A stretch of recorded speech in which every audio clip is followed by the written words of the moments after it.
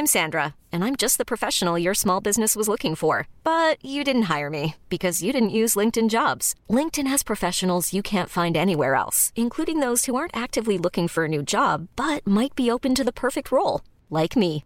In a given month, over 70% of LinkedIn users don't visit other leading job sites. So if you're not looking on LinkedIn, you'll miss out on great candidates like Sandra. Start hiring professionals like a professional. Post your free job on linkedin.com/achieve today. Ever catch yourself eating the same flavorless dinner 3 days in a row?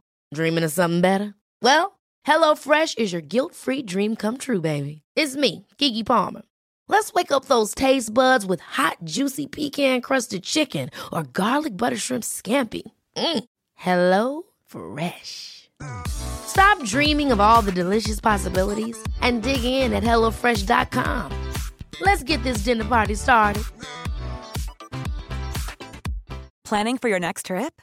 Elevate your travel style with Quince. Quince has all the jet-setting essentials you'll want for your next getaway, like European linen, premium luggage options, buttery soft Italian leather bags, and so much more. And is all priced at 50 to 80% less than similar brands.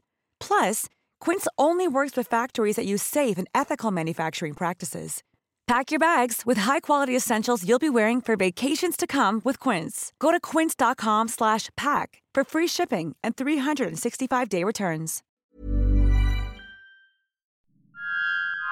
This is a Lip Media podcast.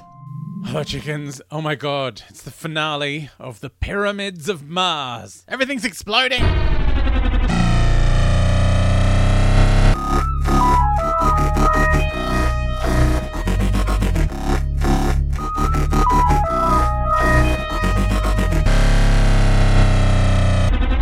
Hey chickens, Fabulous Adam Richard here. The final episode of the Pyramids of Mars. How much fun has this been so far? I can't wait for the finale. I'm sure it's just as exciting.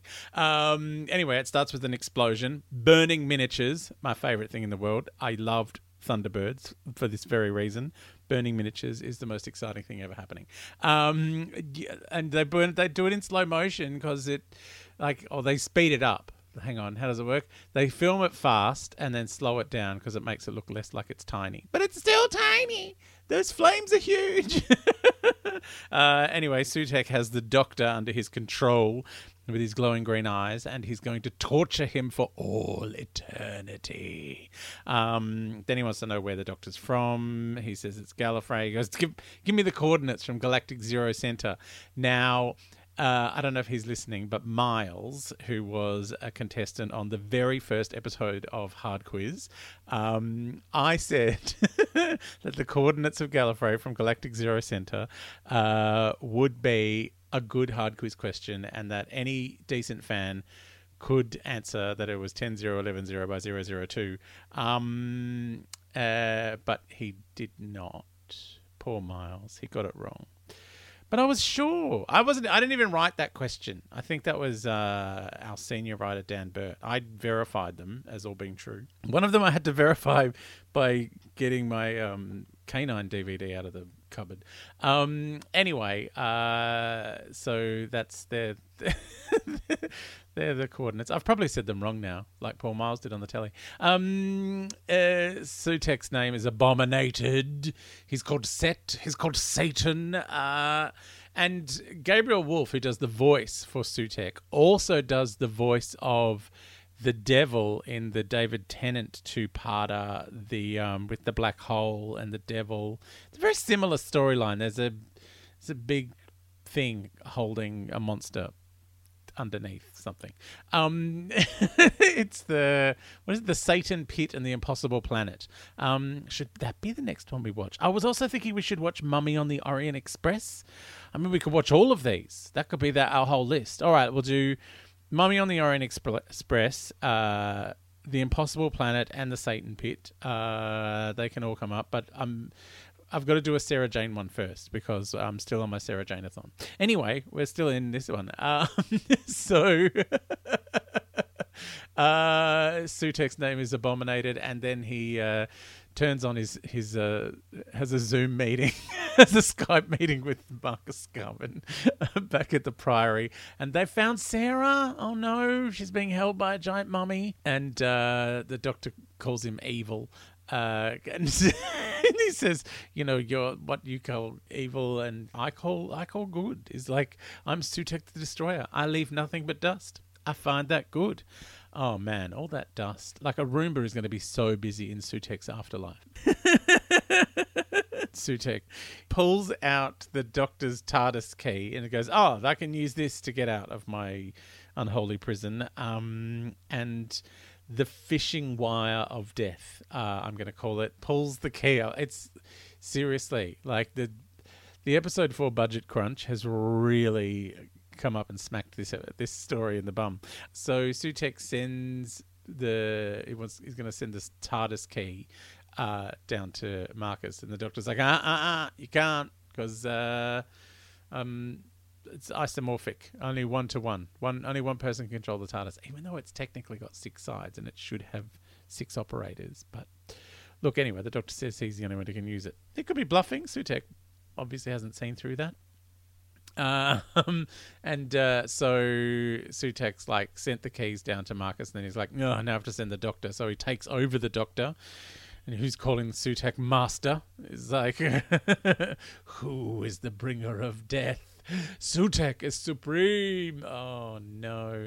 And so the Doctor goes down the time tunnel, and Sutekh tells Marcus to dispose of him when you reach the Pyramid of Mars. So the TARDIS takes off, and we get to see the room with the sarcophaguses. Yep, I said it again. Through the doors. Like, you never really get to see anything through the doors. And now we've had two views through the doors in this 4-part story. So that's exciting. The TARDIS lands on the planet of the episode 4 budget crunch painted flats. There's some real tight budgeting going on here. Then the mummy strangles the Doctor because Sutekh doesn't need him anymore. And Sarah listens to both heartbeats and there's nothing. She starts crying, and then he taps her on the shoulder and gives her a heart attack. He used his respiratory bypass. He's used that a few times. I think he used it in the Loch Ness Monster when I still call it the Loch Ness Monster, even though it's Terror of the Zygons, because the book was called the Loch Ness Monster. And Sarah did say Loch Ness Monster in the school reunion episode just recently. So they go through like this weird doorway thing by drawing the picture in the air, which Sarah knows is some kind of physics. I don't know. She's learnt something. I don't know what, but it makes sense to her and the Doctor. And then the Doctor explains that Osirans have dome-shaped heads and cerebrums like spiral staircases, which is why they love all these puzzles. I love the puzzles. And then, oh my God, they do. As they go through one door, they see a mummy turning around, so they quickly turn around again. It's like Abbott and Costello meet the mummy. It is amazing. It's very cute, very funny, and just the timing is great. Then, while they're looking at the puzzles on the wall, Sarah says, the City of the Exelons. This reminds her of the City of the Exelons, which is from Death to the Daleks, which was 2 series ago when John Pertwee was the Doctor. That's our next story. That has to be our next story. Death to the Daleks. All right, it's down. Go and see if you can find it before, well, tomorrow. Tomorrow is episode 100, so I'm going to do like just a chat one. And then we'll start straight away. Episode 101 of the Theory Podcast, Death to the Daleks. We're on it. Anyway, then Sarah's put in like a Perspex tube, which has dirt on it that the Doctor can write relax on, just cause. And then Marcus is made to make the sign of the eye to open a door. I don't know if it's the Eye of Horus, the sign, whatever it is. Sutekh tells him to make a sign. And the sign of the eye is not unlike the dance they do in the OA. I don't know if you've seen the OA, but there is a full plot line about a dance, and it's very, very important to the story. And depending how you feel about the entire thing, it's either brilliant or ridiculous. And I kind of sit somewhere in the middle. I think it's ridiculous and brilliant all at the same time.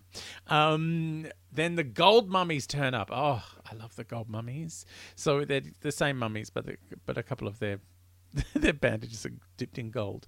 And they are helping with, like, we hear the voice of Horus, and he's asking for the riddle of the Osirans.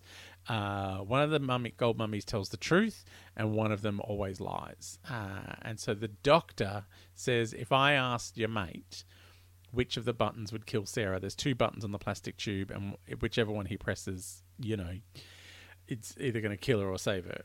So he says, if I ask your mate which button it is, which one would he say? And he goes, well, if you were the lying one, you'd say that one. And if you were the truthful one, then he would lie and say that one. So that's the death one.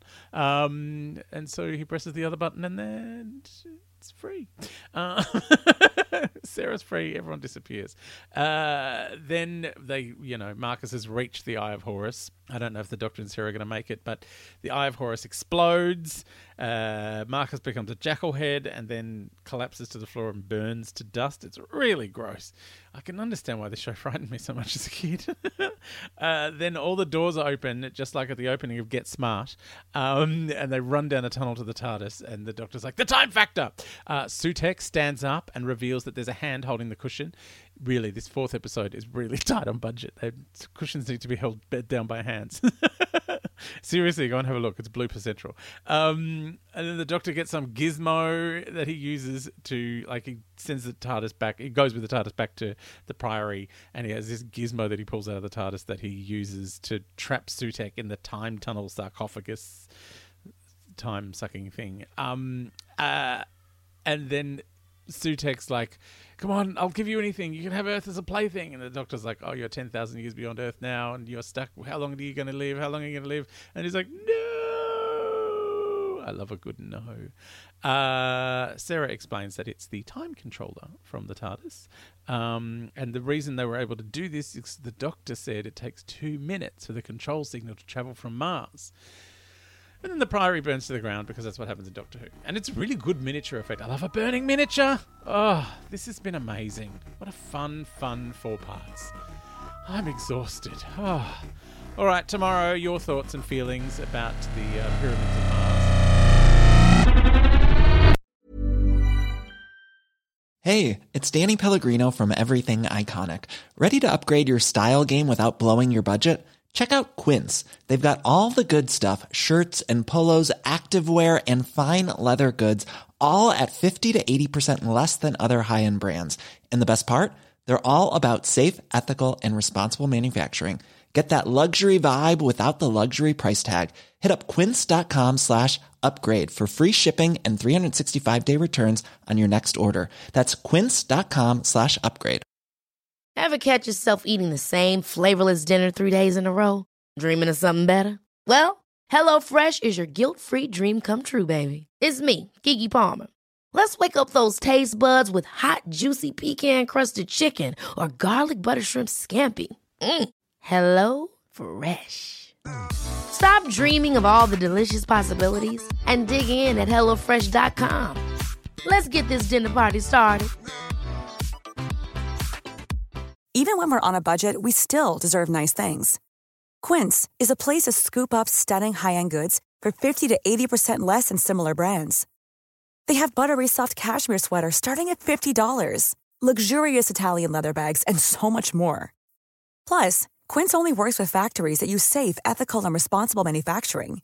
Get the high-end goods you'll love without the high price tag with Quince.